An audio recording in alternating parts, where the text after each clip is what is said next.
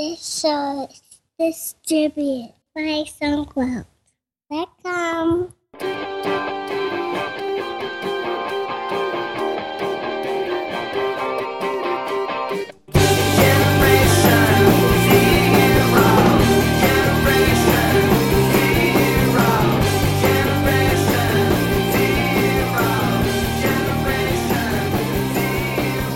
Welcome to episode 184 of TechZing, hosted by myself, Justin Vincent, and Jason Roberts.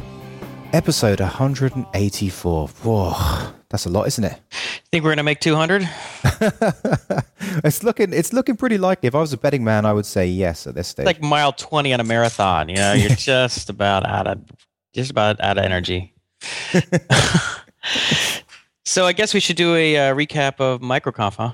Yeah, definitely. I mean, we didn't do a discussion show last weekend because I can't remember why. Why did we not do one? We were hacking away on Anyfield, I think. I think we were. I think that, or we just didn't have whatever. Just didn't have time. There was other scheduling conflicts. So yeah. Well, what were your thoughts?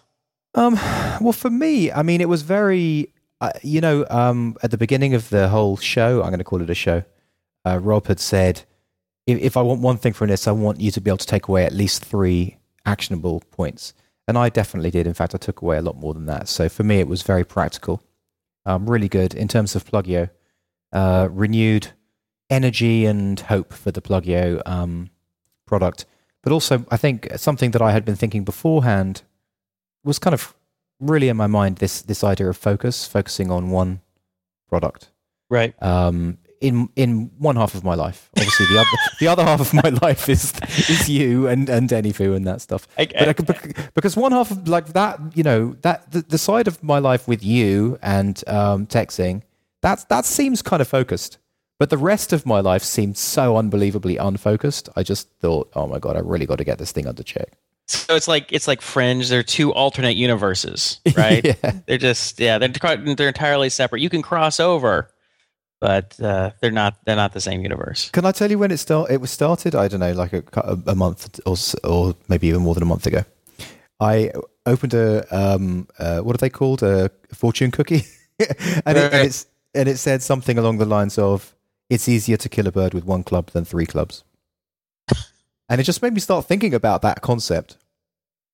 Well, I think you should write a blog post called "How a Fortune Cookie Changed My Life." Oh, sorry. What I forgot to mention was that the reason the nail that knocked the head in, the hammer that knocked the nail in, right, at MicroConf was that about 3 presenters said this. They basically said one of the most important things for me was focus. As soon as it was learning to throw away side projects and other things and just really focusing on one thing. Right. Yeah. That makes sense. I mean, I think it's okay to do a little mini research project every once in a while just to break up the monotony. Yeah, but not a full-blown other endeavor. It's probably going to hurt you more than it helps you. Which, Dr. Heal Thyself, right? Because I got AppIgnite and Anyfu as well as, full-time consulting gig with Uber. So yeah, I'm not really, I can't really claim that I'm following that path. But it's like following the path of you should make sure you get 7 to 8 hours of sleep, and you should need too much sugar, and you should try and exercise at least, 5-6 days a week. We all know those things are true. We all know those things will make us happier and healthier and more successful, but sometimes it's hard to follow our best advice and best intentions. So it's like when you think of idea. I mean, if I don't know, you do and I do. We think of these ideas all the time, and then when with our current idea we hit some kind of trough of despair, we hit something that's like bringing us down. We kind of think, maybe I should just try toying around with that other thing I was thinking of. And then that kind of snowballs into something bigger. I think that's how it starts. Well, it does for me anyway. Yeah. Speaking of that, I'll do a little, go off on a little tangent here. And then we can get back to MicroConf. So I had come up with an idea about, a year ago, I'd say. I felt like I kept missing all of these big events and conferences. They were popping up, and people would say, "Oh yeah, we just got back from NodeConf, or just got back from this startup conference, or whatever." And I'm like, I didn't have any idea that it was even happening. You know, I mean, a lot of them I probably wouldn't have gone to, but I didn't even have the opportunity to consider it because I want to be in the know. Yeah, I mean, I just don't want to miss them. At least I'd like to be able to know if there's something nearby that I could go to pretty easily, I'd like to have the option and be aware of it. So I was so frustrated. I was like, it'd be great if there was something like Hacker News, which just had like a really simple UI, a simple list of all the upcoming events that might fit into the Hacker News ecosystem. Everything from startups to programming to robots to high frequency trading to whatever, right? All that kind of stuff, the stuff that we like. And I ended up amazingly getting the domain hackerevents.com. It just was available. Yeah, that's and cool. I worked on it for like 6 hours back in around I think it was on Thanksgiving break.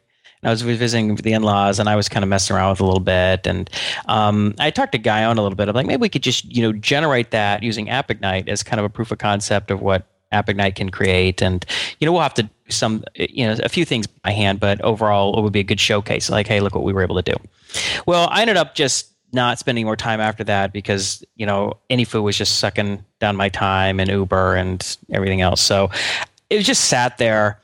And then I was kind of thinking about it. It was like, I guess this was just a couple weeks ago or a week ago. And I thought, it'd be nice just to spend like a few days on it, like maybe 15 hours over, with the time that I normally work with Guyon. See, Guyon and I work together probably 4 to 5 days a week for like an hour and a half.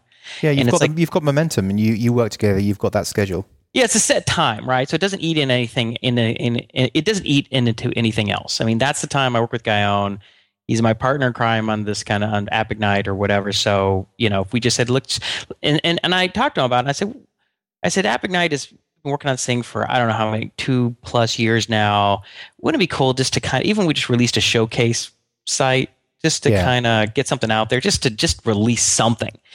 And he was like, he agreed. He's like, yeah, it sounds pretty cool. And I had told a couple of people about the idea. I was like, if I should just, get something simple out like this. And, there was a mix. You were kind of like, Sandy was, but a few other people were, I talked to Peter Cooper about it. He thought it was a cool idea and it could probably work. And the idea being that the way it would make money is that you go onto the site, you see a list of these different, upcoming events. You go, oh, that looks cool. Click on that one. You subscribe to it, right? Which means that you get notified on some kind of basis, every once in a while, like, hey, MicroConf's coming up in 3 months. Have you registered? Kind of stuff like that. Yeah. And what you could do is, for all the people who sign up for different Python events, for instance, if you were putting on a Python conference, you might want to advertise through these emails. So you might get. So would you subscribe to a keyword? You'd subscribe like Python.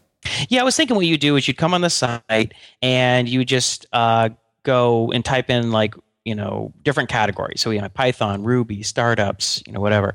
And you'd say, okay, our conference is startups. So you just click on startups, and it would be like, well, 2,426 people are subscribed to startups. These startup category so it's like events. tags, yeah, like the way you have on Stack Overflow.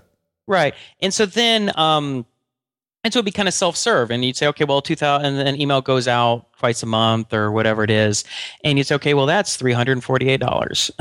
You just enter the credit card, and they write a little advertisement, and then it comes to me or Guyon, and we can either approve it or make sure it's not spam and approve it, and then at the next, and it's like, oh, that's $384 per email, and it goes out the next 2 times or something, right? Kind of self-serve. So who's paying the $384? The person who's getting the email or the person who's pushing the event? No. So somebody who I want to advertise. If you wanted to advertise to anybody receiving emails about upcoming Python events. Does that make sense? Yeah, that does, totally. Yeah, so I thought it would be a simple thing. And especially if all the stuff, the code you and I have written for Stripe, that would be easy. It's already done. The email stuff with SendGrid, done. It's like I have all these subsystems I've written. It's just kind of not a lot of work, right? So, but regarding the 384, what about all the people who host events that are basically don't have a pot to piss in? Oh yeah, you're still able to list your events, and all the events are up there. But I'm like, if you wanted to put kind of like a search listing, so on Google, right? You have your premium one at the top. Oh, okay. You have other ones. So you'd have 1 or 2 listings down at the bottom or at the top. Say, hey, PyCon, come up, and it would be like a little kind of presented, and with larger font and maybe a little more information about it. And here's a list of the other ones. It's the sponsored. This is the sponsored entry. Yeah. So I thought, I said that's pretty easy, pretty simple. I said it would be kind of useful to come in and have this really simple UI and to do that. And, you could just subscribe to them, whatever. And then you kind of hook into like Twitter to like help its growth and everything. And then I was looking around and then I discovered that there's a company doing exactly this. Oh.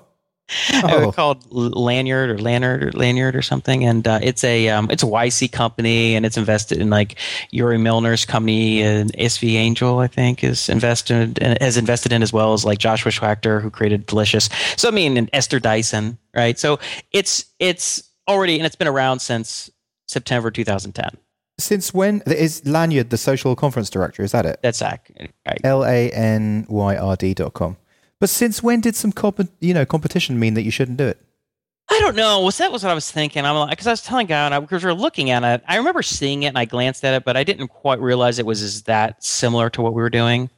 I thought it did something a little different, and I didn't really like their UI. I thought their UI was very kind of like an overcooked ham. It was hard to see a lot of events at one time and get an overview. It was kind of like I wanted to create. If they were Dig, I wanted to create Hacker News. More focused, more streamlined, simpler, cleaner. Right? Yeah. But then when I saw that the functionality was so similar, I was just like, even if we could recreate most of the stuff pretty easily, which we can because I've written a lot of the code, and it's just a simple version. I mean, we're going to release an MVP in like a week or two. I mean, maybe not the advertising, but the subscribe. We already got that all working, like in 2 days. Yeah. In 2 hour-and-a-half sessions or 3 hour-and-a-half sessions, and most of that was tweaking the AppIgnite ORM to be able to handle a few of these edge cases that we hadn't thought about. Anyway, so I saw that and I was just like, I don't know, Guyon. I mean, so we're going to do a show Hacker News to a competitor, which is going to be viewed as a semi-clone of a YC company. And right. is the sort of the Y Combinator watering hole, Yeah. I was like, I don't know. I mean, I'm about 85%, 90% leaning against it. I mean, I told the guy we'll make a final decision on Monday. We just kind of discovered it yesterday afternoon, and I said, well, I was just thinking we would just use this as a couple week, 2-3 weeks sideline, get this thing up just for fun, just to get it out there. I mean, I got hackerevents.com. It seems like kind of a layup, and then we'll get back to AppIgnite and do a one big more final push and get AppIgnite released. Why don't you just sell hackerevents.com to Lanyard? Yeah, probably good. Probably good. So I don't know. It's just sort of, it's just disappointing. I mean, it's not that you don't want to compete with somebody, but it's like every idea that I had about how this should work, other than say maybe the UI design, is pretty much what they're doing. So it's not like I'm like adding something new. It's like, hey, I'm competing with Basecamp, and it's like exactly like Basecamp. People are like, hey, nice job. Yeah, well done. Well done for doing the same thing that these other guys are doing. Yeah, it's way to be unique there. So I don't know. It's just I was kind of bummed about it yesterday because I kind of wanted to just get it out, and I thought it was kind of fun to build, but I don't know. I'm thinking against it. But I'd like to hear the comments what people think about that. What we think I should do. If we should just spend a couple weeks on it and get it out, even if it's kind of a kind of clone. I think what you just described look, I believe there's an idea out there for you and Guyon to showcase AppIgnite, and there's going to be something really good. You probably want something that's not going to compete with the YC company and all of the things that you described. Yeah, I mean, they have been out there a year and a half. It is to have all the same functionality. So I don't know. I mean, it's like you're not going to sign up to Hacker Events if you've already signed up to Lanyard, right? You already have a site that's informing you, emailing you with upcoming events. So and it's going to be an echo. Yours is going to be an echo chamber compared to the Lanyard. I mean, it's the chicken and egg situation of getting people in. But once again, that's an issue in its own right. Is getting out there and getting people to know about it and getting them to put their events into your system, which obviously Lanyard is doing. Yeah.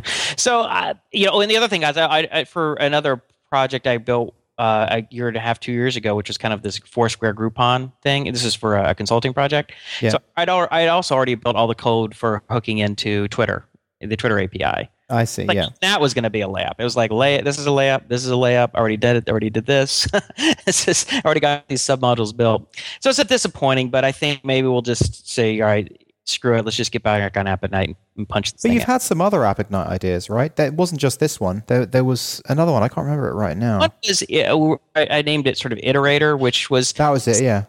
I think that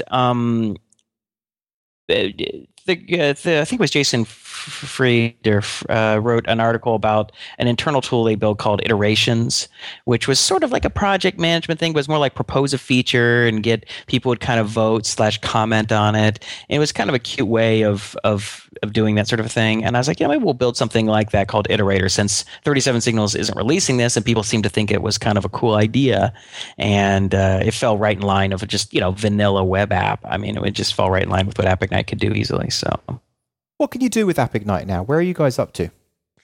well, so what happened was, one thing I kind of discovered, especially doing a few demos, is that when it would do all of the generation on the server side using PHP, sometimes it would be fast, and all of a sudden it would be slow for no reason, for like 10 seconds or 30 seconds. And it would just bog down. It was just kind of sluggish. And I convinced Guyon, I said, let's just move this thing to the client side. Let's just take all this PHP crap, move it to client side, and write all JavaScript. It'll be super fast. It'll take all the heat off the server, and we'll just do it that way. And I was right about everything. And I said, I don't think it'll take us more than a couple months. Right. Or whatever. I don't know what I said at the time, but I'm sure I didn't say it was gonna take us, however long it's taken us. I mean, anyway, that was 9 months ago or something, 8 months ago. And what happened is a lot of times it's sort of that second system problem that you run into. It's like, we're going to rebuild it and over a whole new start.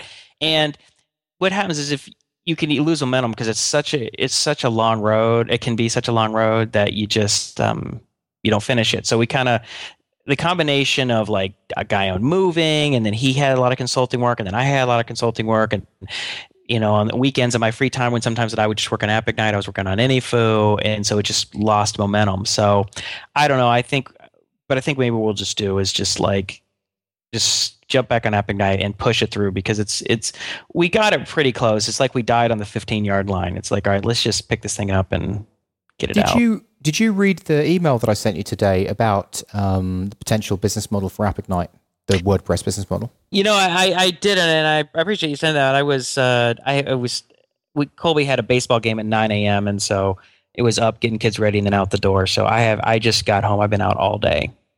So I saw something on, I think it was through Hacker News, and it was on programmers.stackexchange.com. Mm-hmm. Basically, it was a discussion about automatic programming, writing code that writes code.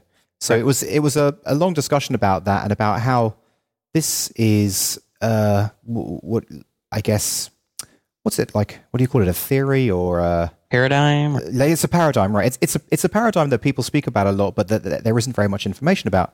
So the first thing I thought of about this was, well, AppIgnite is entirely code that writes code. So, and if this is an up and coming paradigm, that would be awesome for you to write a blog post around, right?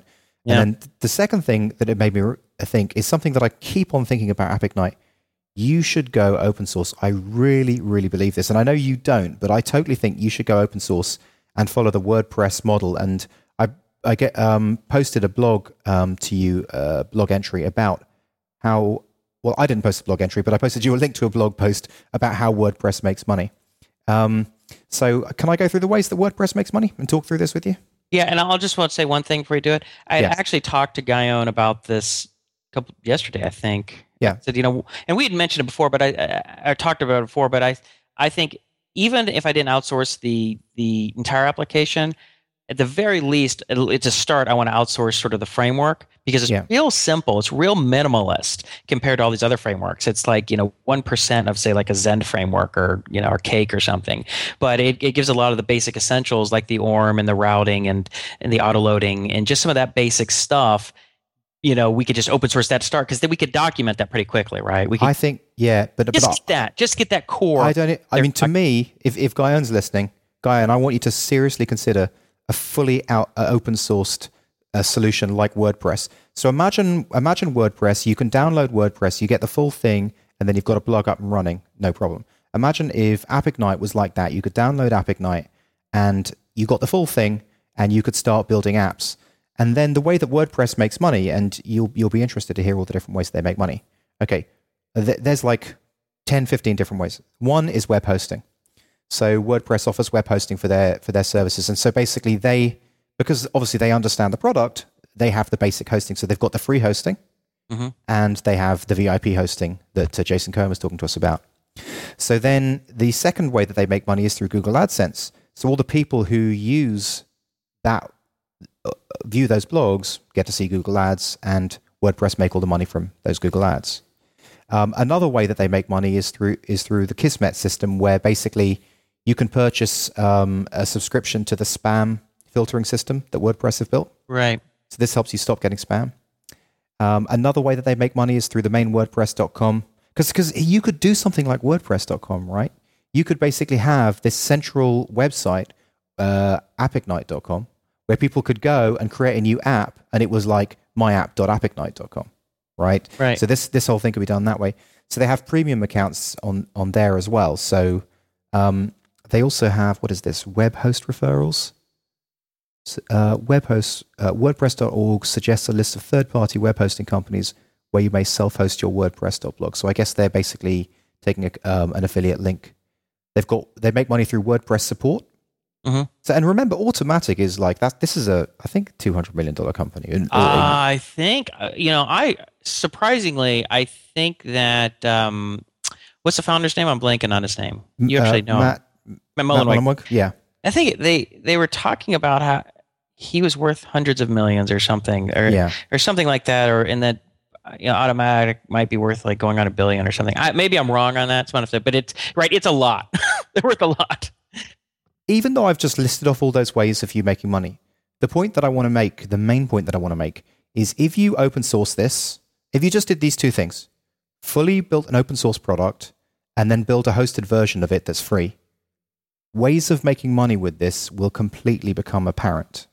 It will just become apparent because users will be using it, users will be loving it, and you will see. So, you never would have guessed that something like Kismet or web host referrals were going to be ways that WordPress were going to make money.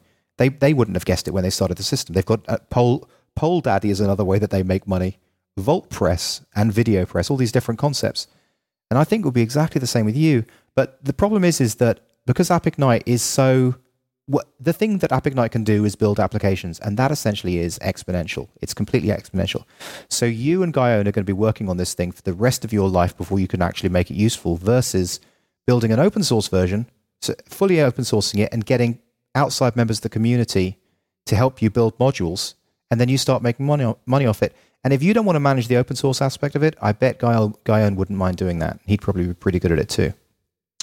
Yeah, it's fair enough. At this point, I mean, it's like, we got to pick up the momentum. So anything to help us get going. So I think it's probably a good idea. I mean, I'll tell you this, at the very least, I think at the very minimum, I can almost guarantee we're going to open source the core. And the only reason we wouldn't open source the other stuff is because we might need to spend a little more time before it's ready to open source. Like it's still too unfinished. Whereas like the engine stuff that is like, okay, that's good enough that it's worth documenting, putting out there. But I think you're right. I mean, I think it's probably a good idea. I agree. But at the very least, have a read through that WordPress link that I sent you. One thing I wanted to, you're talking about what people are worth. One thing we talked about a long time ago, and I wanted to bring it up again because I did some more thinking on it, was Kevin Rose. Kevin Rose, yeah. We were estimating what he would be worth, and you thought he was worth huge sums, like 100 million or something, and I thought it was worth maybe a couple million. Yeah. And someone else, I think I can't remember what episode it is. I can't really look it up. I don't know. Maybe you could do a look on Kevin Rose on our do a search. Someone else came back and said, well, he's invested in a lot of very successful startups. Is that right? Yeah. Any of that who've exited yet? I don't know, but I'm guessing that based on that, he probably will. Let me just find a way of doing that search. Yeah, I did on Google. He said, and John Humphrey wrote, if Kevin Rose isn't worth $60 million today, I'd be surprised considering all the small investments he'd made. So that's the one you brought up. Yeah, Twitter, Zynga, and Facebook. When he's invested in Twitter, Zynga, and Facebook, I'd say he's worth more than $2 million. Wow. See, I didn't realize he invested in it. I was just thinking in terms of his investment in Dig. In Dig, yeah. Because of how much value it's lost. And because Richard had posted, he says, I think the Kevin Rose $60 million thing came from Business a Business Week cover right near the start of Dig, but Yeah. they admitted it was an on-paper number based on an estimated value of Dig. I'm sure he's doing all right though. So my guess is like Dig is probably worth maybe a tenth of what it was at that time. Yeah. So that's why I was like, oh, okay. So I was thinking I may be right then if he may only be worth like, 5 or 6 million. Not that that's small change, but it is in hundreds of millions, right? But if you're right, or if John Humphrey is right and that's correct information, which I'm guessing is because he's linked to it, is in that he's invested in Twitter, Zynga, and Facebook, then yeah, he probably might be worth closer to 100 million. So maybe you were right. Interesting. I usually am. Okay, so well, let's go back to MicroConf. Let's talk a little bit about. Well, go on. So I mean, but basically, my impressions of MicroConf were it was awesome. I mean, obviously, the side that you went there for, you were really excited to meet some of the people that we've spoken to, like Amy Hoy and Peldy. But I was as well. But for me, there was just so much actually actionable information. It was excellent from that point of view too. Well, yeah, you took a lot of notes. I noticed you were really doing a great job of writing down noting all the useful concepts and action items for Plugio, right? I mean, which is good, right? You go there and you just kind of hang out.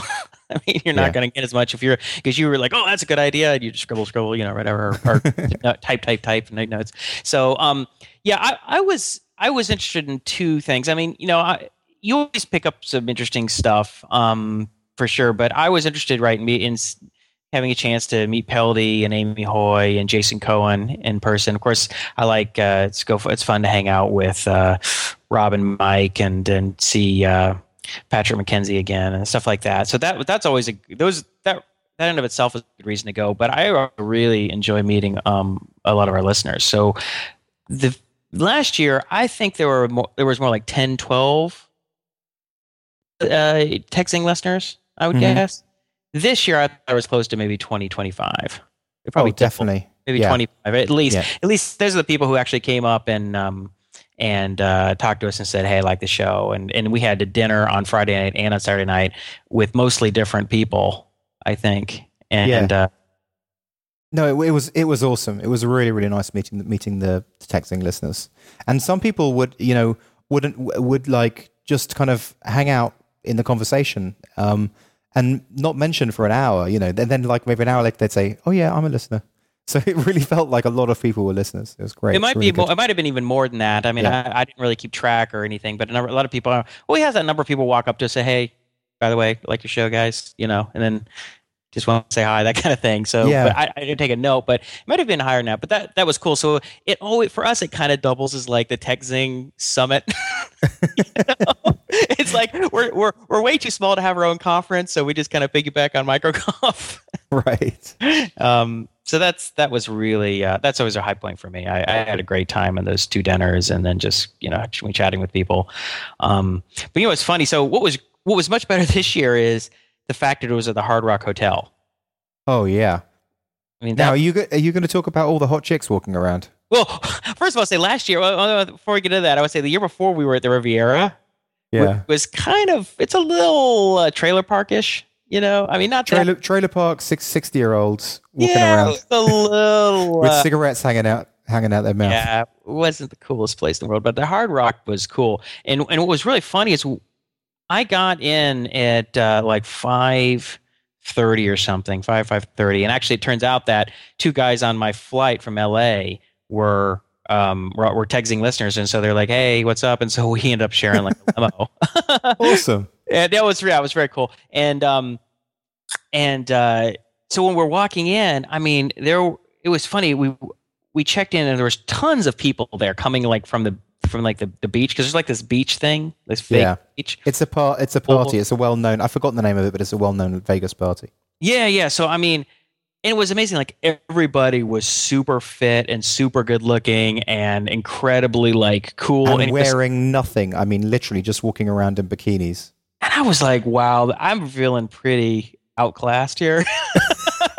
You're just like, wow, geez, like, and like every guy's walking has like 3% body fat, and everyone's walking with their shirts off. You're like, Jesus Christ. And of course the girls were gorgeous, and you're just like, wow, this is pretty crazy. This is like a movie or TV show or something. And then I came in and I checked into my hotel room, and it turns out my hotel room was facing was like on the third floor or second floor and facing out on the pool, and it was so loud. It was like, when those guys will drive up next to you in their car, and their car is like bumping, and you're just thinking, I'm glad I'm just sitting at the stoplight for 20 seconds because my ears are about to blow out. That's the largest cause of collapsed lungs. Really? Yeah, because the vibration from those big boom boxes collapse people's lungs. Where'd you get that fact on? I'd like to see a link on that one. That's a hilarious factoid if it's true. Okay, I'll do some research. So I get in there and I'm just like, this is a nightmare because there's no way I'm going to go to sleep. And I mean, how long does this party go on? Does it go on to like 1 or 2 in the morning kind of thing? This is going to suck because I got to get up, go to bed at a decent hour if I'm going to get up and make the first talk at 8:30 or 9 o'clock in the morning. And so, but as it turned, I found out later that they were shooting a reality show called Rehab or something, an MTV Rehab or something, and they had flown in, like people all over the country had kind of flown in for this reality event, which isn't really reality. It's like all these people kind of try out and say, yes, you're good looking enough to be in the beach scene. Yes, you're good. Oh, that's why. So the Hard Rock isn't like that all the time. No. First of all, it was artificial. It was like, okay, no wonder this is like a TV show, or it looks like MTV Summer Break, and why, I was like, okay, because all these people come from all the world, and they only took like the best looking model-esque type. Oh, that explains so much, because it was absolutely bizarre. It was over the top, wasn't it? You're just like, this is. Well, I mean, it made Los Angeles people look ugly. It was. Yeah. Okay, that explains a lot. Okay, I'm glad to hear that. That's interesting. The other thing is, I didn't realize how many let's call them pros would walk, females, professionals, or pimps. No, I don't know if pimps, but I mean, the prostitutes. Yeah, I guess there were a number there, but you really couldn't tell.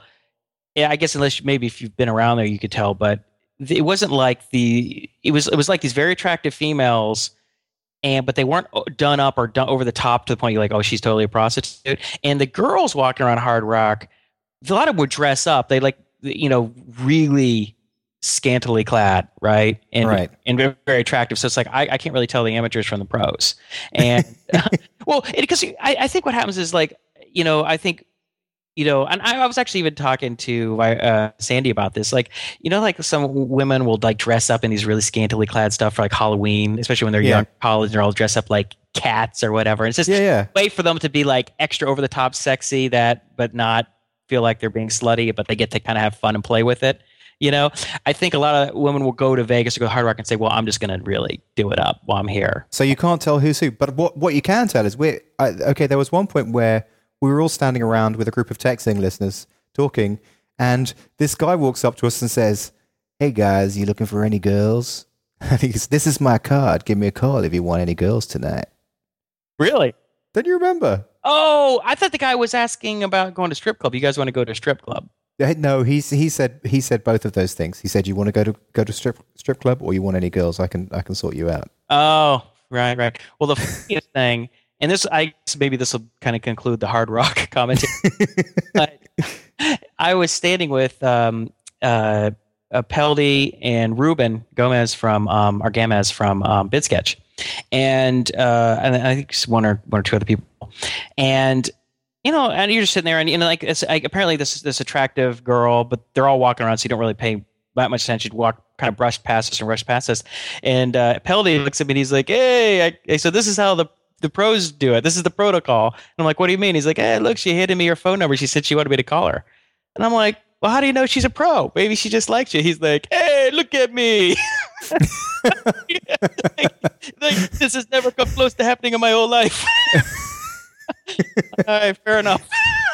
Fair enough. That was so funny. He's hilarious. He's so funny. Yeah, Peldy is. I was so surprised how tall he was, and of course, me being blabbermouth, I said it to him. I was because I just met him for the first time. Like literally, "Hi Peldy, hi Dustin, hi Pat. You are so tall compared to how I expected you to be." Well, you always expect people to be roughly average height, between 5'9" and 6 foot. But his whole his whole demeanor, his whole website is kind of, "Oh, cute Peldy, I'm the cute little Italian guy." Italian guys are typically little, right? So, and and even in his photo, it doesn't really see. It's just a headshot. So you kind of expect this 5'7" guy. You're not expecting a 6'2" guy or whatever he is. He was probably 6'2", 6'3". Yeah. I would. Yeah, he was definitely. It was like when you meet Rob Walling for the first time. Rob is really tall and skinny. So now Jason Cohen, I was expecting him to be 6'1", 6'2", and he was 5'7". It was the other way around. Well, you kept saying you're like, man, Peldy's big, and Jason Cohen's not. That's important information. But anyway, so yeah, it was. I don't know if I have anything else to say, Mycroft, other than that. Yeah, it was a lot of fun, and I appreciate Rob, giving a comping us on tickets, inviting us, and it was definitely worth the money, the flights, and everything for sure. It was really good. Yeah, I don't know what we're going to do if we don't get comped again. I think we're actually going to have to pony up the money and pay. I think we're going to have to go.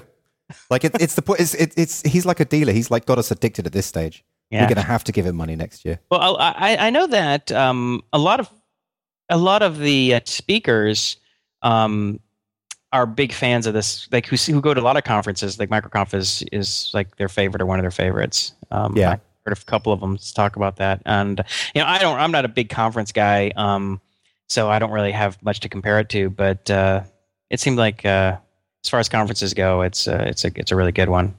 I thought that Amy Hoy knocked it out of the park with her one. She just did a really good one, and basically she was really going over her stuff about don't just start a business based on an idea. Just start your business by doing some anthropological research and finding customers who have a pain point, and you need, they're going to say, "Shut up and let me give you my money." Mm-hmm. And she got that across really well. I think she did a good job. Yeah, I think her talking about how to explain your value proposition, sort of your messaging on your website, it was really good. I mean, she's got a lot of personality. She's funny and she's insightful. So I don't think it takes much for her to come up with a decent presentation. I mean, she can just kind of pretty much run off her personality, I would think. Yeah. I spent a lot of time talking. I had a number of conversations with her when I was there, which it was a lot of fun. She's really cool. And her husband, Thomas Fuchs, who does he does Scriptaculous and Zepto, the JavaScript libraries. Although he's really quiet. So you probably call him Mr. Amy Hoy. He's so quiet, and she's just like very talkative. So it's kind of funny. Awesome. But anyway, so let's moving on. Cool. Yeah. So what you got going on? What else? What's going on in the world of Jason Robert? Well, I got a funny little story. Go on. So I wrote a little post about this on Google Plus, which got a lot of pluses. So I guess it's. You're still one of the few using Google Plus, yeah. You're just trying to kill it because you don't want to reinvest the time because you've already spent time on Twitter, right? Yeah. I just don't think Google Plus is particularly interesting. But anyway, go. Yeah, I think it's more interesting because Twitter, you just can't say anything. It's just like we're Google. Plus, you actually have enough to say something. Anyway, that is true. Conversation 4, but anyway, so Sandy got a phone call 3 or 4 days ago. From this company, and they were like, "Hi, yes, we're such and such. We're a product design company, and we got a concept submission from Colby, and we'd like to, could we speak with him, please?" And she's like, "Is Colby your husband?" And she's like, "No, Colby's my son." And they're like, "Oh, okay, well, yeah, he submitted a concept to us, and we'd love to have a chance to speak with him." And she's like, "He's 7." How did Colby end up submitting this product concept to these people? So Colby sits down at the computer, goes to the Google, asks the Goog, types in something about invention or something, and he ends up finding this site, and he submits his product concept to this product development company. And as it turns out, they're not a scam company, because there's certain companies that are like patent scam. They're like, "Hey, 1-800-INVENTION," that kind of thing. Right? Tell us the product, and they'll do like a little advertisement. So the guy who created the slip and slide, he made millions. This product is not, does not the usual case, small type, right? In disclaimer, this is not the usual outcome. So it was this very embarrassing conversation where Sandy's like, "Yeah, he's 7, so I don't really know what." And the woman who was talking to Sandy, she was just ended up was just laughing. That was kind of funny. Like, "Oh, I'm sorry. Okay, and we ended up getting a voicemail from them like a couple days later, and she says it was the same lady, and she says, I told the story to my boss and to the design team, and they thought it was such a great story and so funny that they've decided that that they would like to develop the concept anyway for free as like a publicity thing. Like, we'll create it, we'll storyboard and do the design, the concept drawings, and we'll do like a use case story on it. We'll put it on our website.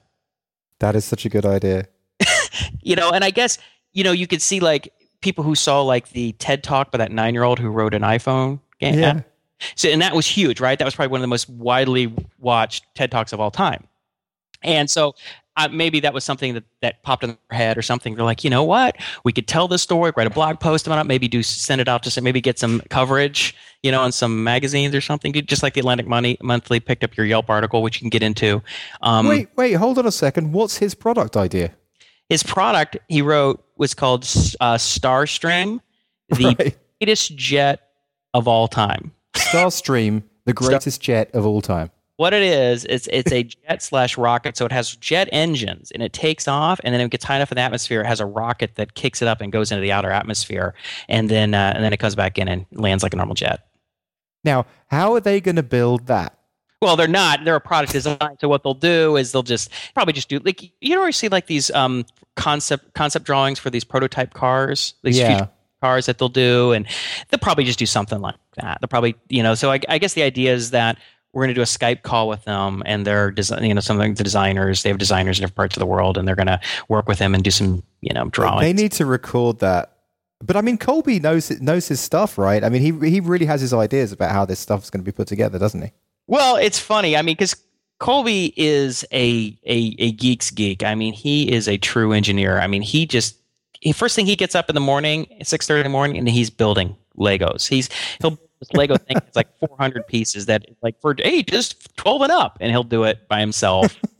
Like he is a total. I mean, sometimes he'll ask me, he's like, "Dad, can you help me do this?" And I'm like, I can't. I can't figure it out. I don't know what you're doing. It's like, Dad, well, look, and it'll be like, page 27 of like 70 pages. The third panel, there's 19 pieces and going all these strange angles, and I'm just like, I don't know why that doesn't fit, Colby. I don't know. He must get this from Sandy.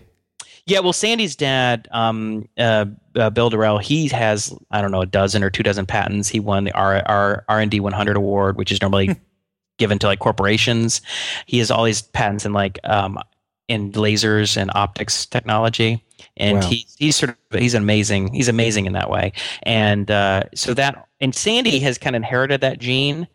I've talked about before how she like rewires. She'll do the rewiring for our place, or fix the plumbing, or she'll fix any electronics. It's amazing, and I don't know how she does it. I mean, so something simple like say my watch that has like I have no idea how to reprogram it, and there's no manual. She'll just look at it and go doo, doo, doo, there fix. I'm like, all right, thanks. So she's got it. Whatever that gene is, I'm pure equations and algorithms. Once you get out into the real world, I'm an idiot. And I can't fix anything. But Colby has that. So he has that passion and he has that natural ability. So it's not just that it happened that he went on his website and entered this funny thing. He's actually the kind of kid that you'd think that kid might be. He actually is an amazing sort of engineer creator. He just draws diagrams of planes. He's constantly drawing planes, and he won't just draw a plane from one angle. He'll do like 2 or 3 angles like on the same page, like a blueprint. Like here's the front, looking at the front. Here's the side, and he'll draw. And it's. Well, like what did he Google to get to this company? Something I don't know. I have to look. I don't know if there's any way for us to find out something about an invention. Jeez, that's amazing. It's really funny. That's just really, really amazing. So I think what I'll do is I'll probably also write a blog post up about it and put it to Hacker News because I think it's a really funny story.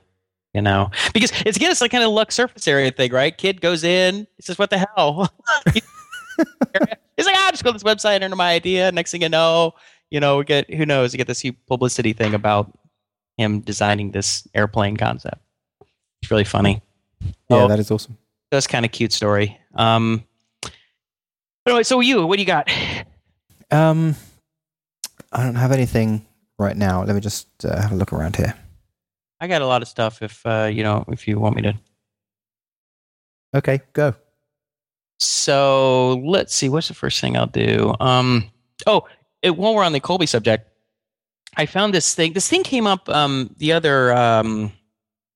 other week called Circuit Lab. It's like an HTML5 type of web app where you can design circuit boards. You can just drag and drop resistors and switches and whatever capacitors and create circuits, and then you can do solvers for it, so you can see how it would actually behave. Yeah, I can imagine that. Really neat. So I've always wanted to learn electronics. I learned a little bit when I was in high school, but then I never got past a certain point. And I always thought it'd be really cool to design an entire circuit board. And so I showed Colby, and of course he went hog wild on it for like 15, 20 minutes until Sandy shut us down because it was past bedtime. But I told him, I asked him, I said, you want to learn electronics? If you want, I said, we could kind of learn it together. He's like, yeah, that'd be awesome.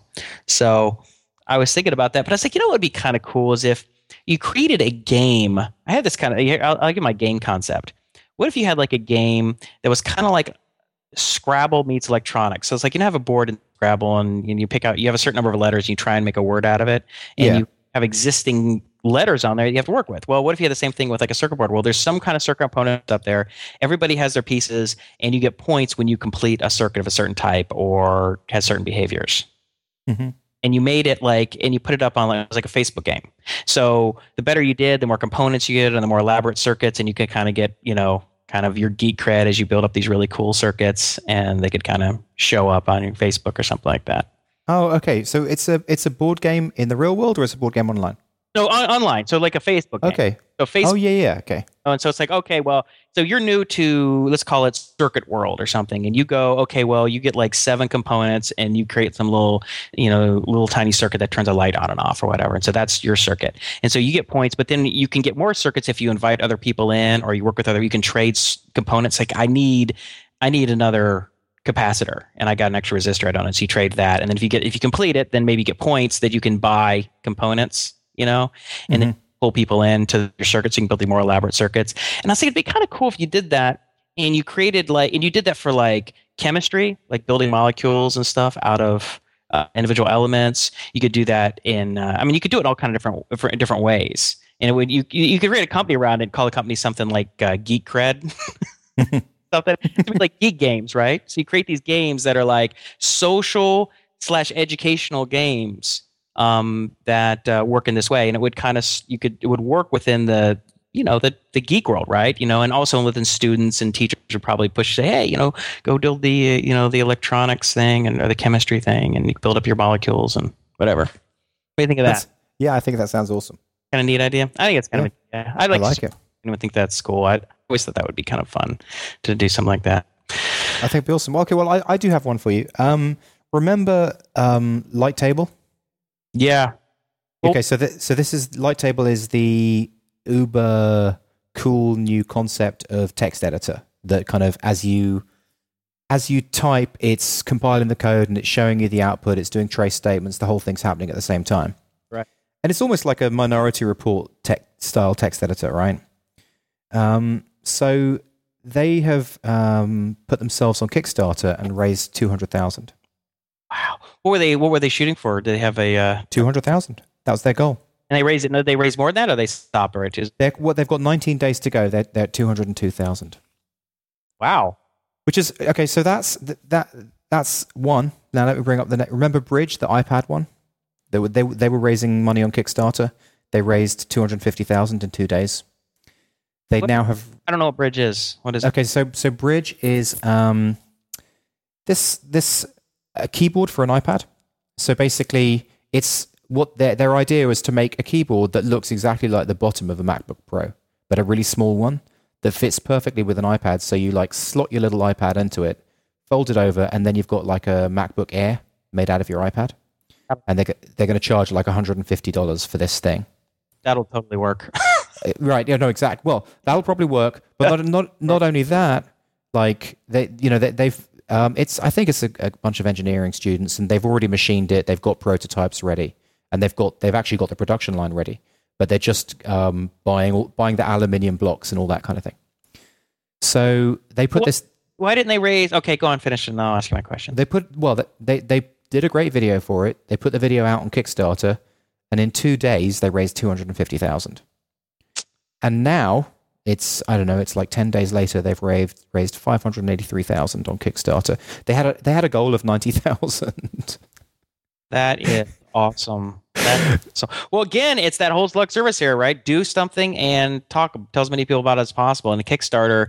So the Kickstarter thing, not only they raised money, but they got huge publicity out of it, right? So like if you just went and let's say they shopped around Silicon Valley and they got some seed investment for the same amount of money, $500,000. Mm-hmm.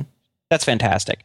But then they have to buy the advertising. Well, their whole Kickstarter story and all the people who gave money are all vested in spreading the word and tweeting about it and whatever. So they're way ahead in terms of bringing awareness to it, just their marketing campaign. And of course, now they own 100% of it. They don't have to split it with any investors, right? But think about this, right? These guys are raising seriously good money on Kickstarter, and I think that now Kickstarter needs to be considered as the kind of the new angel.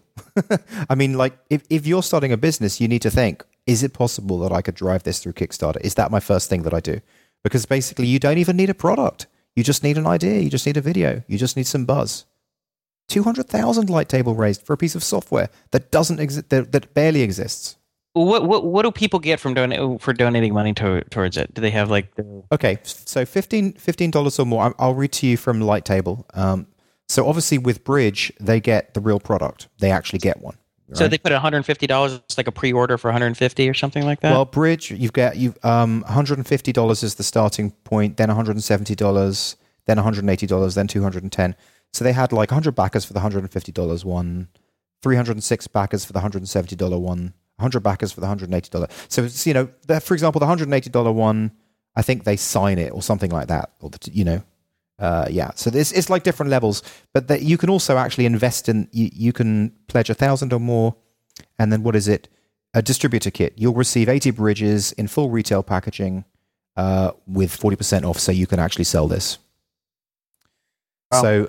So anyway, that's Bridge. But let's just go through the Light Table one. Okay. So for the Light Table, $15, right? You get added to the list of contributors to the project for showing your support, and a license for Light Table. If you pledge $15 or $30 or more, you get a beautiful Light Table T-shirt. If you pledge $50 or more, and there's 1,000 backers for this, you get a license for Light Table and early beta access. If you pledge $100 or more, get a license for Light Table, early beta access, as well as participation in our feedback rounds. I mean, this is it. This is it. Just think of it. Just come up with a great video of a mock-up of how your software works, and find a good way of like getting blog posts about Hacker News, and you can be way ahead of the game. Way ahead of the game. Yeah, well, is it an old saying that it's better to have your customers fund your company than investors? Yeah. And this is it. So, but what's better than what's great about this as opposed to bootstrapping? So bootstrapping is if you're going to have your customers fund it, you have to build something first. And then so that something could take you 6 weeks, or could take you 3 years, depending on how complicated this something is, right? And since you're bootstrapping it, you might likely be doing it on the side, in which case it takes, a lot longer, right? But if you do what you're saying here, which is that, you put up like a prototype and a video, could do a bunch of conceptual stuff, which could take you a very small fraction of what it would take to have a fully working released product. Then you get the pre-orders. Mm-hmm. Right? So, which is cool. So it's like you get this pre-order concept, which is sort of similar. We talked to Jason Cohen last week about how we went around to talk to people validating the concept for WordPress engine and or WP engine, and saying, well, would you pay? And rather, he was just asking people if they'd pay, but we were talking about the idea of him actually asking people for money. And he said he didn't do that, but that the people at Capital Factory, who he's an advisor or an investor in, one company did that. So you could do that thing individually, is just say, hey, if you like this, okay, how about writing a check for it? But this, of course, this Kickstarter is way more scalable because you got the whole world. You don't have to go set up appointments. You know what this should be called? Not bootstrapping. This should be called kickstrapping. Kickstrapping. Kickstrapping. That's okay. Trademark Justin Vincent. Kickstrapping. TM. Right. All licensing to Justin Vincent Enterprises or JV Multimedia, right? That's you've got some good traction with Lux Surface Area. Let's see if kickstrapping gets some traction. I like kickstrapping. That's a good one. That's really good. Well, speaking of, I was gonna go on a little side tangent. Do you anything more you want to say about these particular? No, just that this is option number one now that I think people should be thinking about when they're building their business. I like it too. So if you have something that's kind of consumer focused and it's kind of sexy cool in a way. I mean, Light Table is real sexy cool for tech people, and whereas the Bridge thing is just for anybody who likes this. Also, by the way, for anyone who says you can't get money from developers, take a walk. You can totally get money from developers. Look at this. Collectively they've raised $800,000. Just 2 projects. Yeah, well, of course, you wouldn't call the Bridge the Bridge customers necessarily developers. They're just general tech users, which is like everybody. You're on the upper half of. Well, it's true. I showed it to my mum, and because we got my mum an iPad when she was staying with me recently, and she was like, "I really want the keyboard for this," and I showed her this, and she was like, "I want that." Exactly. So yeah, I guess it's not tech. It's yeah. That's a layup. That thing's totally going to work. It's absolutely going to work. Yeah, I guess the only weakness is if Apple comes up with the same thing. You know, why would they bother? They'll just buy it. They'll just buy this company. Maybe so. Speaking of Lux Surface Area and all that, so we don't have to go through the whole story again or anything, but you wrote your Yelp, your big blog post about Yelp and how your moving experience that cost you $2,000 and you got a little. It was funny afterwards because you were a little upset that all the work that you put into writing a blog post, you felt going to come to anything like that. Yelp wasn't going to change their business practices because of your blog post, which I thought was hilarious. It's like, I'm going to write an article and like Amazon's going to change how it does business. Like, okay, I think you need to shoot a little lower. I mean, it's nice to think maybe it could happen, but I think what you have to think about when you do things like this, when you point out how a company isn't doing things the way it should do it, and at least it's like when you like roll a snowball down a mountain, maybe it'll eventually turn into an avalanche or something. Yeah. But you add your voice to it. So you're now a data point, and I think it got enough traction that when people talk about Yelp review filtering problems, the Justin Vincent moving story will be a significant data point. But what was really amazing to me actually was that Atlantic Monthly or Atlantic Online actually picked up and wrote a story essentially about your story. Yeah. Right? Yeah. Yeah, I mean, my story, I think my post ended up getting about 50,000 views, but as you say, it got syndicated and then repurposed. So, and it got a lot of tweets. It really did make the rounds for the day. But one place that it ended up was Yelp itself. So Yelp have the discussion forums. So one of the Yelp fanboys goes, "Oh, look at this guy complaining about Yelp." So then there's like 100 Yelp users who go, "Yawn. Oh, he only lost 2,000. Come on." Things like that. Really? And the conversation was so just lowbrow and just totally like, this guy is just a complaining idiot. You know? Well, you figure if you're in the fanboy territory, you're not going to get a reasonable hearing. I mean, I don't know. Well, it also you know what it made me think? It made me feel kind of ill about. There's these two different types of startups. You can have like a startup where you harvest people's time and a startup where you save people's time. And it made me feel kind of ill about these startups that harvest people's time, like Yelp. It's just harvesting people's time and turning it into money. And, the kind of startups that we're working on are saving people's time, which I really like. Mm-hmm. Yeah, I guess in a way. But I mean, I guess in the end, let's go on the assumption that Yelp works, that their review system works, that it might save other people time because that's a good point. Can find things they couldn't find. I mean, I don't know. But it's definitely leveraging work done by other people. Yeah. I don't know. But just to round that up, Darren Phillips at MicroConf, he gave me some great advice. Movingscam.com. He said that he had a bad moving experience as well, and then found movingscam.com that gives like a checklist of things that you can do to kind of prove that this is a real moving company. Because apparently this is a big issue. It's not just like this one moving company. Like, I got a lot of emails from people who read the post, and since it went way beyond Hacker News, I got emails from all sorts of people, including a guy who was a cop, and his sole job was moving crime. Wow! So this is a whole category of scam. Yeah, it's a whole category of scam. So he said the issue is that the usual for in-state moves, it's pretty well regulated, but it's out-of-state moves is the problem because different states have different regulating, so it's very difficult for them to actually enforce any laws against scammy companies that are moving from one state to another, and that's the issue. That makes sense. Yeah, that makes sense. Well, it's interesting that maybe put a link to that list, that checklist. Yeah, sure. Well, I'll just put a link to the movingscam.com. That's no problem. Right. I think that would be cool. But anyway, I thought it was pretty cool that your blog post got syndicated. I mean, essentially, they paraphrased you quite a bit. Yeah. The story it was easy work for the writer because she just kind of was like, well, this is what happened, and he said this here, and he said that here, and this is kind of the story. I mean, I love it when they say, and Vincent said, "Oh, quotes, you're Vincent," and Vincent said, "quotes." Well, yeah. I mean, I guess that's. I shall be forever known as the guy who moaned about Yelp, which is exactly what I didn't want. That's right. Well, I'm the guy who screwed up his Google acquisition, and you're the guy who got scammed by the movie company. Yeah. Well, that happens to people all the time, right? Like they get known for something that they don't want to be known for. Like they've done a lot of other great work in their life, but for some reason, this thing that they did or was kind of weird or got a lot of attention, like that's what everybody knows them for, and it's so embarrassing, you know? Yeah. It's like, oh, why? It's like, do I always have to talk about this? Yeah, I was listening to. I think this was an. Oh! Let me just say one other thing. Mm-hmm. So on the main thing that they spoke about on the Yelp forum was that on the top of my blog post it said Justin Vincent, solopreneur, podcaster. So the first guy goes, "Ooh, Justin Vincent, solopreneur."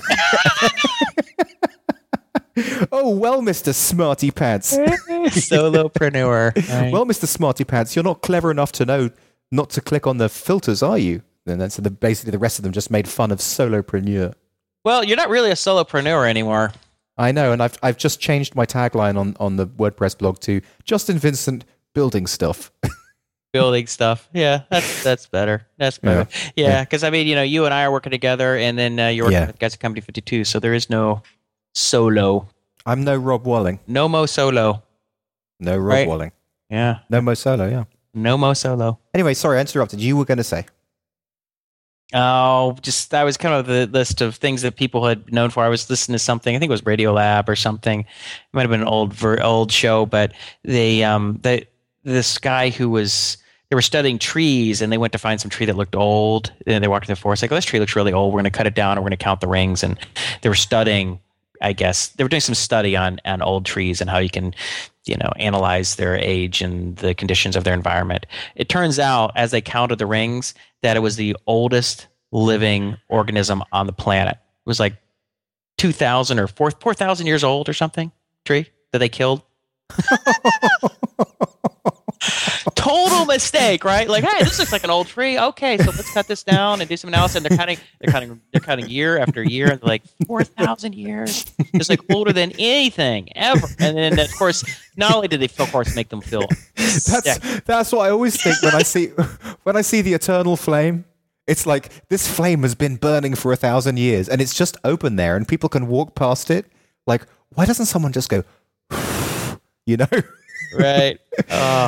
So you're the guy who blew out the eternal flame. Yeah. Nice work there. Hot shot. So this guy, this scientist, apparently he's done a lot of other good work in sort of related areas, but he's known as the guy who killed the oldest tree in existence. Oh my Lord. So he feels terrible about it, but it's been like 30 years. It's still what he's known as. And this other story was this guy who was this pitcher, and he was this great pitcher. Had set, I don't know if he'd set records, but he was really top notch. And then over a season or season and a half, he just totally lost his pitching ability.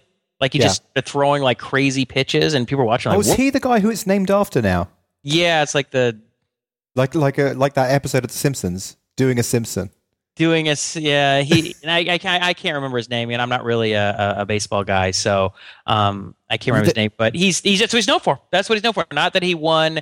Not that they won. I think either World Series or pennant. Not that I think he won some pitching awards.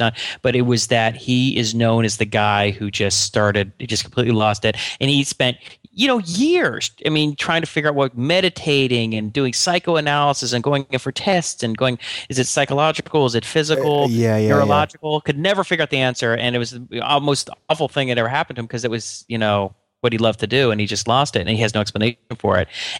But he's now known for it. It's named after him. And so whenever he sees it happen to another pitcher, and it has happened to other pitchers. I heard that. So you listened to that whole story, right? Yeah, I listened to that whole story, and it was awesome. Did you ever hear about this? Did I ever tell you about a guy called Gerald Ratner? No.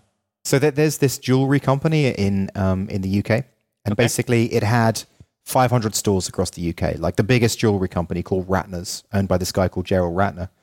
So he's having some kind of dinner party or something like that, and he's speaking to some journalist, and the journalist says, "So do you what do you think of the Ratner jewelry? What do you think of it?" And he goes, "Oh, it's a load of shit. I'd never wear that crap."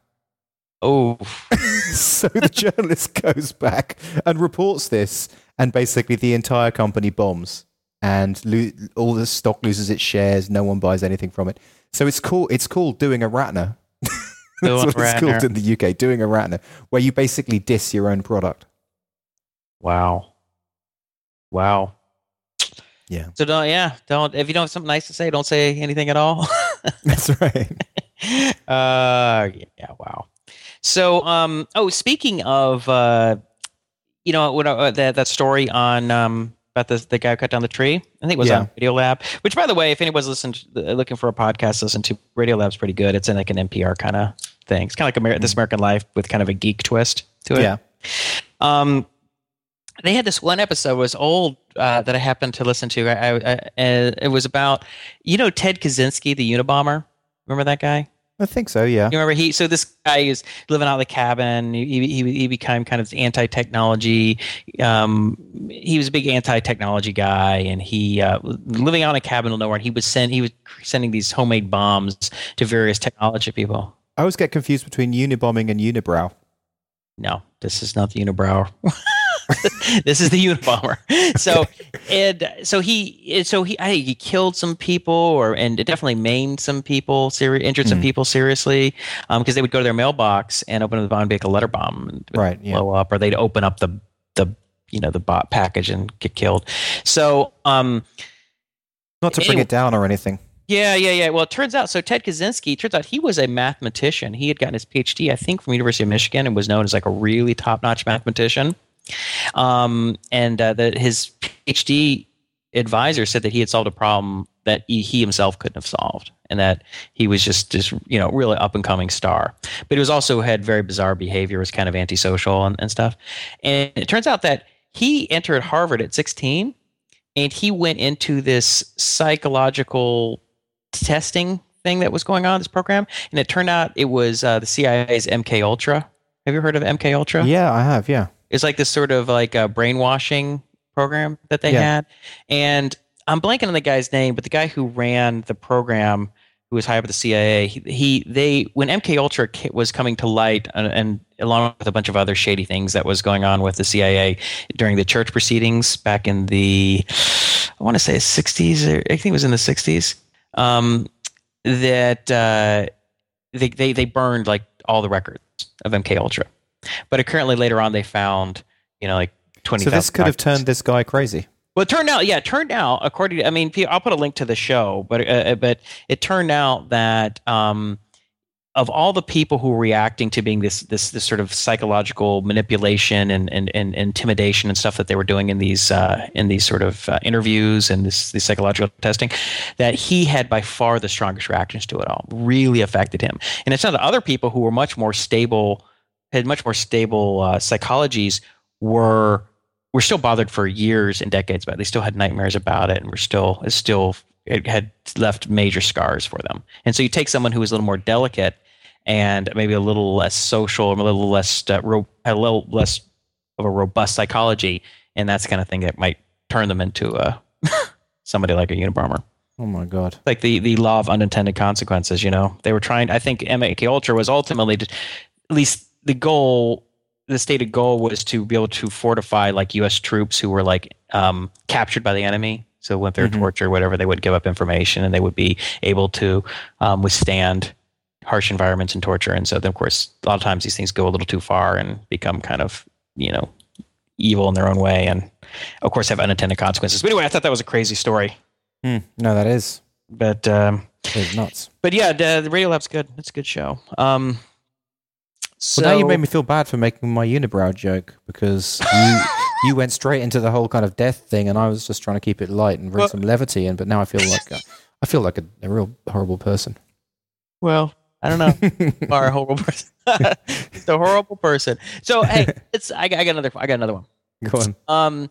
So did you read the article about how the co-founder of Facebook, was it Eduardo Saverin, is giving up his U.S. citizenship for the Facebook IPO?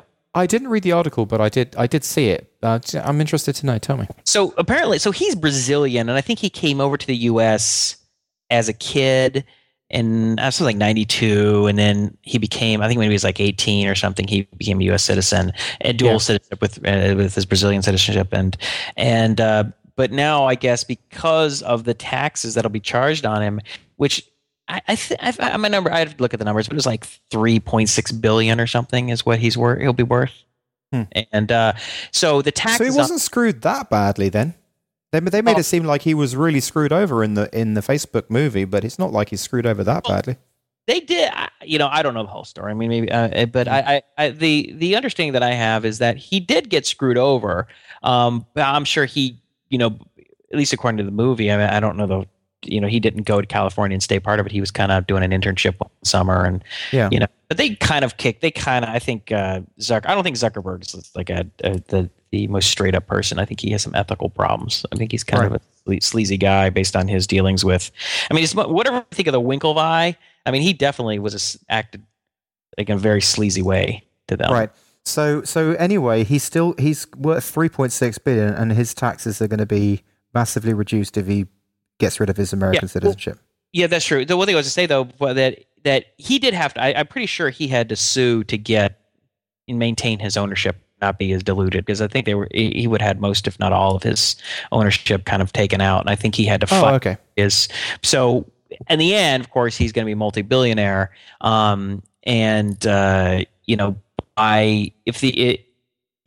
to the article, like he'll end up saving like $500 million in taxes or something by giving up U.S. citizenship, which sounds like a smart move, especially if you're Brazilian anyway. So, and what about the other guys? Does it say how much money they got out of it? Did they get anything? Oh, they got 60 million, didn't they? Something like that. Yeah, the Winklevi. Yeah. They had like 60 million. So, which is nothing to sneeze at, especially considered, that their version of Facebook. It's just an idea, yeah. 60 million for an idea is pretty good going. Yeah. But so what was interesting is, so he's going to be a resident. Eduardo Saverin is going to be a resident of Singapore. Well, you know who also is a resident of Singapore and is renouncing their U.S. citizenship? Who? Our friend Derek Sivers. Oh, probably not for tax reasons, though. No, not for. I don't think for tax reasons, but he's just. I don't know what he's just doing it for the hell of it. I don't know if it's a political statement or. I'd say it's just probably an experiment. He just wants to see what will happen. What will happen? Yeah. I guess. But I guess to be a citizen of Singapore. I mean, because he's not like he has. I don't think he has dual citizenship somewhere else. Yeah. He has to become Singaporean. Yeah. But I know this came up within like 2 days of each other, I think, on Hacker News. That's where I happened to. Huh. Yes. That's weird. Yeah, that's weird. Well, thanks for that. And I'll give you a tip of the hat, but that's about it on that one. Yeah. So 2 things that were kind of funny. The Pentagon admits it has no photo evidence of Bin Laden's death. This is in Digital Journal, which is my. So tell me. I believe the AP and let me look at it. It's like the AP has sued them for yeah. Here we go. It says stupid pop up. Get out of here. I got a pop up that's blocking it. It says the AP, the wire service has submitted. Associated Press, yeah. Yeah, Associated Press has submitted more than 20 requests for information surrounding the raid on Bin Laden's Abbottabad compound to the U.S. government under the Freedom of Information Act, and of course, they're basically saying we don't have any. We have no proof. But yet they released these pages from his journals, and those pages made him look like this kind of desperate, crazy man who was really stressed and feeling like he was losing power of his organization. Doesn't it seem like, oh, that's just a plant? They just, you know. I the way the whole thing was managed is just really, really shady. I mean, the way it was done. Oh, well, we're just gonna bring him to the ship and dump him off to sea based on some Muslim burial rites, which turns out isn't. You know, so he's probably not even dead. Who knows? There's just, but the thing is, there's no way of knowing. There's really no way of knowing whether they either believe what the government said or you don't. I mean, the government changed their story like 4 times. They said, "Oh, we came out there and people were firing at us." Well, it turns out no one was firing at us. Well, they've probably got him in Guantanamo right now, and they're just basically torturing him to find out information about Al Qaeda. I doubt it. I don't think that. But you know what happened? Remember, I talked about how strategic forecasting Stratfor had been hacked anonymous, and things their vice president had said that he initially was of the belief, because based on his sources, that his body was brought back to I don't remember, it was like not Fort Meade. Fort Meade is NSA. It was one of the places where they bring like injured soldiers back to the U.S. And he said, but then later on he said, no, actually, I have more clarification on that. He's swimming with the fishes. So, but at least according to strategic forecasting, which is held in high regard by the military, is really having insight on what the hell is really going on. They're kind of like a private intelligence agency. So anyway, at least according to strategic forecasting, they get dumped to the sea. Anyway, there's this another article I happened to see that was it was on Gizmodo. It says, this treasure hunter says he has located bin Laden's body. This guy's like a treasure hunter type guy who goes off look for shipwrecks and stuff. And he's trying to raise money, I think, for this next one. Like he says that he's a guy named is Bill Warren, the California treasure hunter. And I'll put a link to it. But it was. Well, he's going to go and put it up, and it's not going to be. He's just going to be Krusty the Clown in the box. Oh, speaking of kickstrapping, Warren is now searching for $200,000 to finance the whole operation. Bill, I suggest Kickstarter. So. That's the writer is like write that little note in there. Awesome. He's going to kickstrap it. Yeah. So I don't know. I thought it was funny. It would be hilarious if this shipping crew went out and just dredged his body up and took the analysis, and then we have like one of these it won't be him though. Is it Bin Laden or is it not? Yeah. You could syndicate that, couldn't you? CBS, public, it could be syndicated globally. BBC will show that. Yeah, it would just be like, did you remember that? Who was it? What was the Scarface? Who's Scarface? What was his real name? Al Pacino? Oh. No, I don't know. Antonio Montoya or something like that? No, that's the character. The Capone's. It was Al Capone's tomb, right? Oh, okay, yeah. With the whole thing, this is like back in like the late 80s or something, when Geraldo was like, they stretched out for like, they're going to open his vault. It was like a Capone's vault or something, and thought there might be a lot of gold and who knows what might be in there. And of course, it ends up, and he stretched it out for 2 or 3 hours, cut commercial, and then finally there's nothing. Like, great. Everyone was the biggest. Was there a body there? There's nothing. It was just, there was nothing. It was nothing there. It was a total buzzkill. It was nothing. So, but you could do the kind of same thing, like, we got this body. We think it's Bin Laden. Yeah. And it's like, actually, it's not. Yeah, we found a crate of tea at the bottom of the ocean. Right. So Fringe has been renewed for 5th and final season. Oh, it has. No, don't say anything because I'm about to watch that. Is this the final episode tonight? Or the one that I'm about to watch? I think so. I think we're going to watch. That's right, because this is the final episode of the season. But Sandy told me she saw it somewhere that it's been renewed for the season. But that's it, the 5th season. So that's it. They're definitely not going to renew it anymore. No, they're going to finish it up. That's it, 5 seasons. Yeah. So it'll push 100. It'll push it over the 100 episode mark, I think, which is really what you want for syndication. I don't know why that is. I've heard that like the 100 episodes is like the magic number for syndication. for some reason.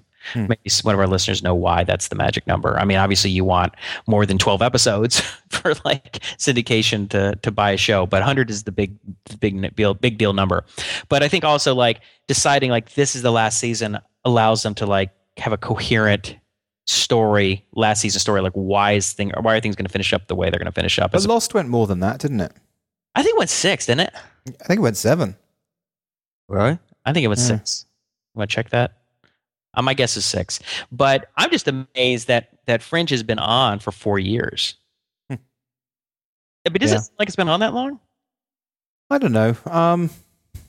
It doesn't seem to me like it's been longer than our show. We'll be 3 years in June. Oh my Lord. I can't believe that. I feel like we've only been doing this for like half a year. It's longer than that, but not 3 years. Maybe God, I've had to listen to so much of your voice.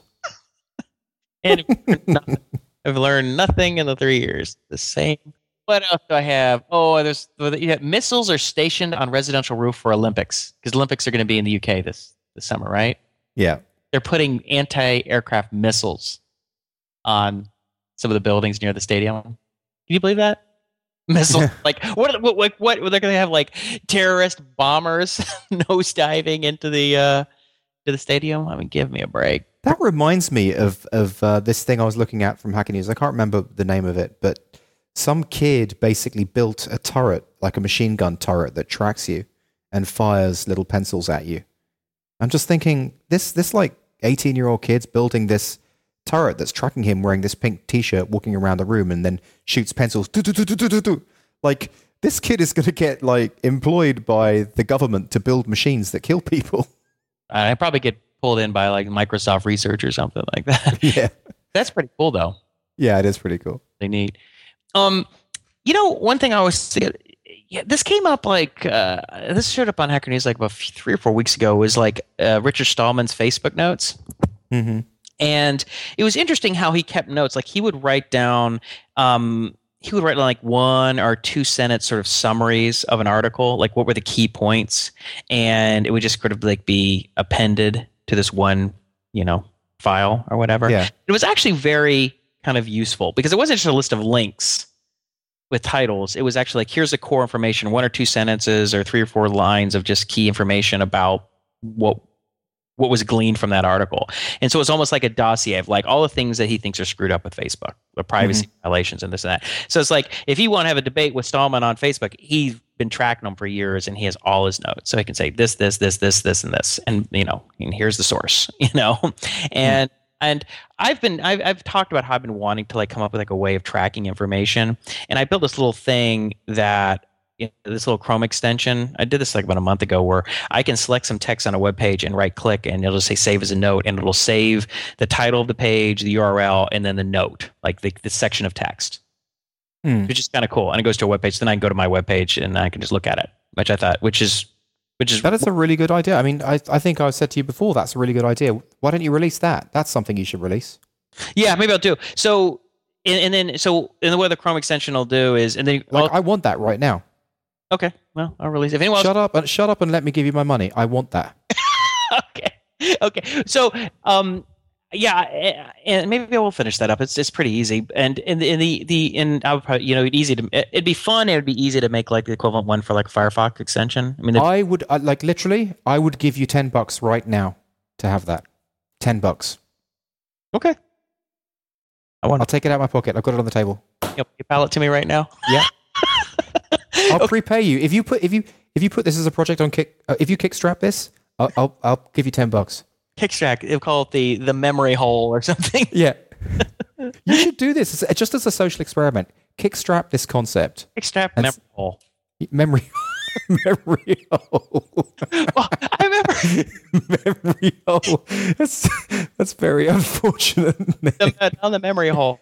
Well, I remember when my buddy Phil Lehman and I went our first startup.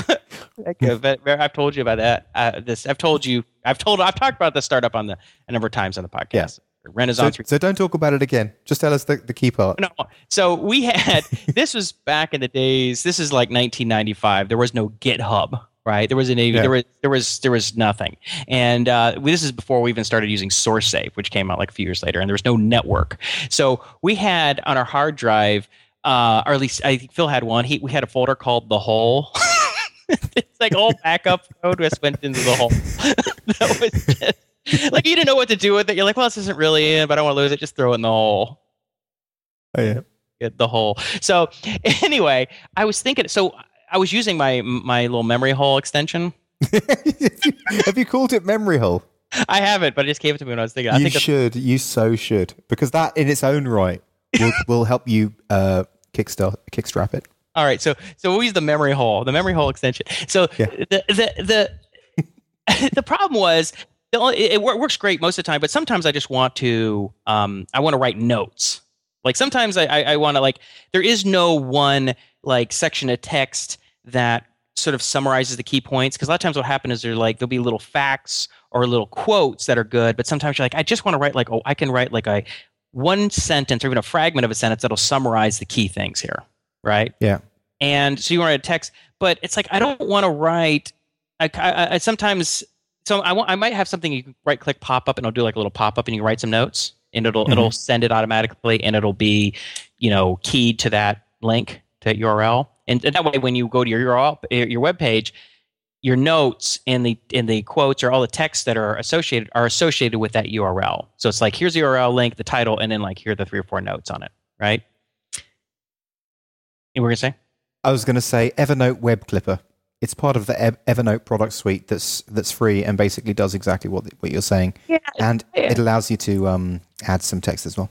Just to say. I tried using Evernote, but it always screwed up on me. that's why I stopped using it, because I installed it and then I was using it and it was like, you're not logged in. I'd log back in and it was half the time the service was down. Like I couldn't save anything. That sucks. Okay. I just stopped using it. So I was just like, screw it. I don't like Evernote. Evernote to me is an overcooked ham. I get in and like, I don't even know what the hell this stuff is. It's like, I just need something much simpler and cleaner. It's just so over the top for me. But the other thing I wanted is I was like, the way I'd like to send notes in is just write them in Gmail and send them to an address. So if I want to do a hyperlink or do whatever, I mean, another great idea, because I always do that. I always send emails to myself, little notes. But I'd like them be put in a database and then put it on a web page. So it's like, here are all my notes. Perfect. Yeah, that would be awesome. Because I mean, right now I would say I do this like once a day. When I'm nowhere near anything, I've just got my iPhone. I will email myself a little note. It would be awesome if rather than sending it to jv@vop.ie, I could send it to Memory Hole. JV@Memory Hole. No, but could you do a much shorter domain, like a really short domain? M-hole? Just something really short, like two letters. Just doesn't sound so right. It could be just jv@mh.ly or whatever. Just something really, really short. Because that would be awesome. Coupled with the web clipper, that's a great idea. I think you're onto something. The key about it for me is not just saving information, which is like Evernote, some of the things can do, but it's using that spaced memory technique, which would email you every day a random selection of 10 to 20 items, little snippets, and you just review them, and it just brings them back. So stuff that you saw, like some of it will be stuff you saw 3 days ago, some of the stuff that you saw 2 weeks ago, some of it you saw 3 months ago or 9 months ago, and it reinforces like, oh yeah, I remember that. Oh yeah, and it just this is the best idea you've ever had, and I'm not even kidding. Like this is what you should be building with AppIgnite, with Guyon. This whole thing. You could make real money on this. This is a good idea. Right. Do it like a freemium thing or whatever. Well, this is what I want for myself, because I'm just dying for. I want this. All right. Me too. You should make this. You and Guyon should make this. It's awesome. All right, I'll do it. Well, it's easy. Well, it's very similar to the same tech that we use for that hacker events thing, because emailing something to process, well, that's a little different. But I think I use Mailgun to do that. I don't even have Mailgun can do that. No problem.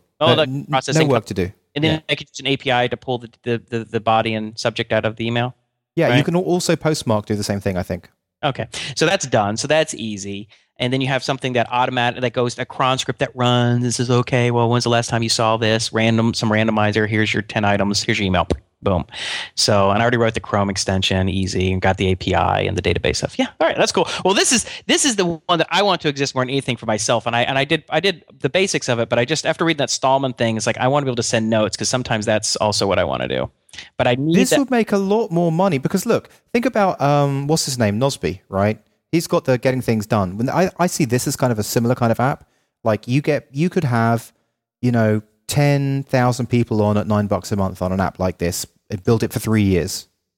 You know, Right. This could be a great little bootstrapping app. But you could go through iteration 0 and kickstrap it, and I'm serious about that too. If you just do a good presentation, Right. what do you think? Well, memoryhole.co. Not memory hole, not memory hole. Give it a cool name and something really short. I mhole.net. You could be, but I'm sure you've got something better in you. Because look, you've thought of some good names: AnyFoo, AppIgnite. I'm sure you could think of something better than memory hole. Any? Ask Sandy what she thinks of the name memory hole. Just run that past her. I like it. I like it. Get memory hole. I don't know. Or like Freckle. Let's memory hole. Okay, but look, if you, I mean, think about it, right? If you're emailing yourself from all these different email clients, you want this to be super easy. It's going to be easy to type in your username because you're used to typing in your username. So for me, it's going to be jv2222 at, and then the next part needs to be as short and easy as possible. I mean, even if you did have memoryhole.com, just get like mh.io or something like that. Well, it doesn't even matter because you have IntelliSense in Google. I mean, in your Gmail, right? I mean, or most of your... Yeah, but that's like the first time you type it in. Sometimes you're on someone else's, sometimes you really want to get that note. I've been in a situation where, oh my God, I really want to get this note to myself. I've got to use someone else's phone and email it, like all those kind of scenarios. Okay. Well, I'll play with something. But we'll get this finished up. This is something I've been wanting to finish up for myself anyway, just to help. Well, it's like I have so much information I'm trying to manage for the podcast, for all the projects with AnyFoo or AppIgnite, for Uber. I mean, it's like I get like I don't know, maybe, but I think most of the people who listen to our show are in the same boat. They have these different interests, their stories they're tracking that they'd like to be able to have quicker mental access to. Not just like I want to be able to go back and search, like I want it maybe in my brain. So next time I talk about it, I have like all the facts and I remember the sources right off the top of my tip of my tongue. That would be amazing. If you're a listener and you want Jason to shut up and let you give you his money, just put it on the blog, send it to podcast@techzinglive.com. As much feedback about this as possible. This is a great little side project for Jason and Guyon, I think, and I'm curious to see what the listeners think as well. Cool. Yeah. I like it. All right, so I should probably call it a show because I need the park. We've done an hour and a half. We've done. This has been a good show, actually. High energy. We'll do a big let's do a big update on AnyFoo next week. Sure. We'll have more to talk about, I think. Okay. The one thing I was going to say, I think one thing you and I kind of decided as in terms of the podcast is we're going to experiment with doing one-person interviews as opposed to both of us interviewing at the same time. Oh, yeah, yeah. And I wanted to kind of just give people a heads up so they're not confused. And there's a couple of reasons, and you can give your thoughts on it. But I think it's a little awkward to have two interviewers. It's just hard because you have one. You each are trying to ask. You're kind of overlapping in terms of. First, you're talking over each other, or you're butting in on one another. And I talk a lot, so it's going to be difficult for you trying to get in there. And then I don't know, it's just awkward. Yeah, and I don't think that it's going to. It's not like any value will be lost by only one person interviewing at a time. Like, in fact, if anything, value will be gained because the general interview, will be more coherent and will go on less tangents and will follow more of a single path. Well, if I'm doing the interviewing, it'll be all over the place. But if you're doing the interviewing, it'll probably follow a single path. So there's going to be two different styles of interviewing, I think. Yeah. Well, also this, I think so. I think it'll be easier. I think you and I, sometimes interviews go really easily, and sometimes they're a little frustrating. And it's just because having two interviews is just clumsy. Yeah. It's just the nature of it. I think that also you can do interviews. There's certain people who you are interested in interviewing that I'm not so interested in, and vice versa. Right. Like there's stuff like you might be more interested in some web marketing stuff where I would have a hard time getting myself motivated to ask them questions. Whereas I might be interested, like this next week, we're going to interview the director of research at one of these big top secret high frequency trading firms. Mm-hmm. That's my area of that's or at least one of my areas that I know a fair amount about. And that should be a really fun interview. Yeah, it's not really your world. You probably have little or not nearly as much interest as I do in it. So not so much. So I also think that it actually could work to our benefit is that we could do more interviews for the show. We'll get more interviews done for our listeners, but it will take less of our time. Well, it's not. It's going to take relatively the same of my time because I guess I'll be editing the shows, right? Yeah, but then you don't have to worry about questions or preparing for it at all. Yeah, that's true. I mean, as long as you, it's true. Yeah, I mean, I should be able to edit them faster as well because I can't do huge amounts of edits on your audio track anyway. Like mainly the majority of the editing that I do is the crosstalk that we have. Right. So no more. So no more crosstalk. Yeah. No more crosstalk, and the interviews are pretty simple to edit because they're pretty simple. I mean, it's not. Sometimes you and I would go off on tangents and gets totally off topic, and we'll slice that down if there's stuff that just realize, okay, I can't talk about that because that was about a client, and that's not really something I'm really supposed to talk about, right? So that's kind of stuff. Sometimes we'll say, let's just cut that out. But when it comes to interviews, it's pretty straight up. So anyway, I just want to kind of give people a heads up. So the interview that we're doing on Wednesday, it's just going to be me interviewing, and you're going to be the producer, and I think what we could also do though is if, especially when you're recording, you can always ping me on Skype and say, hey, I want a button. You can do like the producer button, like, okay, a producer wants to ask a question. So if there's something hard to ask, sure. You see that happen on occasion. So it's not like you can't ask if you want to. But so how should I introduce the show? Or do you just want to introduce the show? I don't know what to talk about it. I don't care. I can do it, or it doesn't matter. It's totally, I'm indifferent to that. It doesn't really matter. I mean, you do a good intro, but I don't know if it's going to sound weird or not. That might be fine. I don't know. How do normal, a normal, I'll just say, welcome to Texting, blah, blah, blah. This session is an interview between Jason Roberts and blah, blah, blah. Something like that. That'd be perfect. There you go. So we don't want to be too shocking to people. They'll be like, what the hell? Where did Justin go? He got disappeared. It disappeared post trick. Yeah.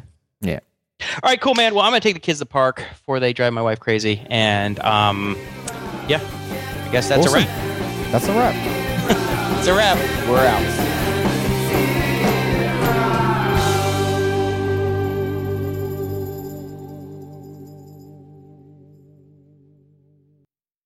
Ooh, Justin Vincent, solopreneur.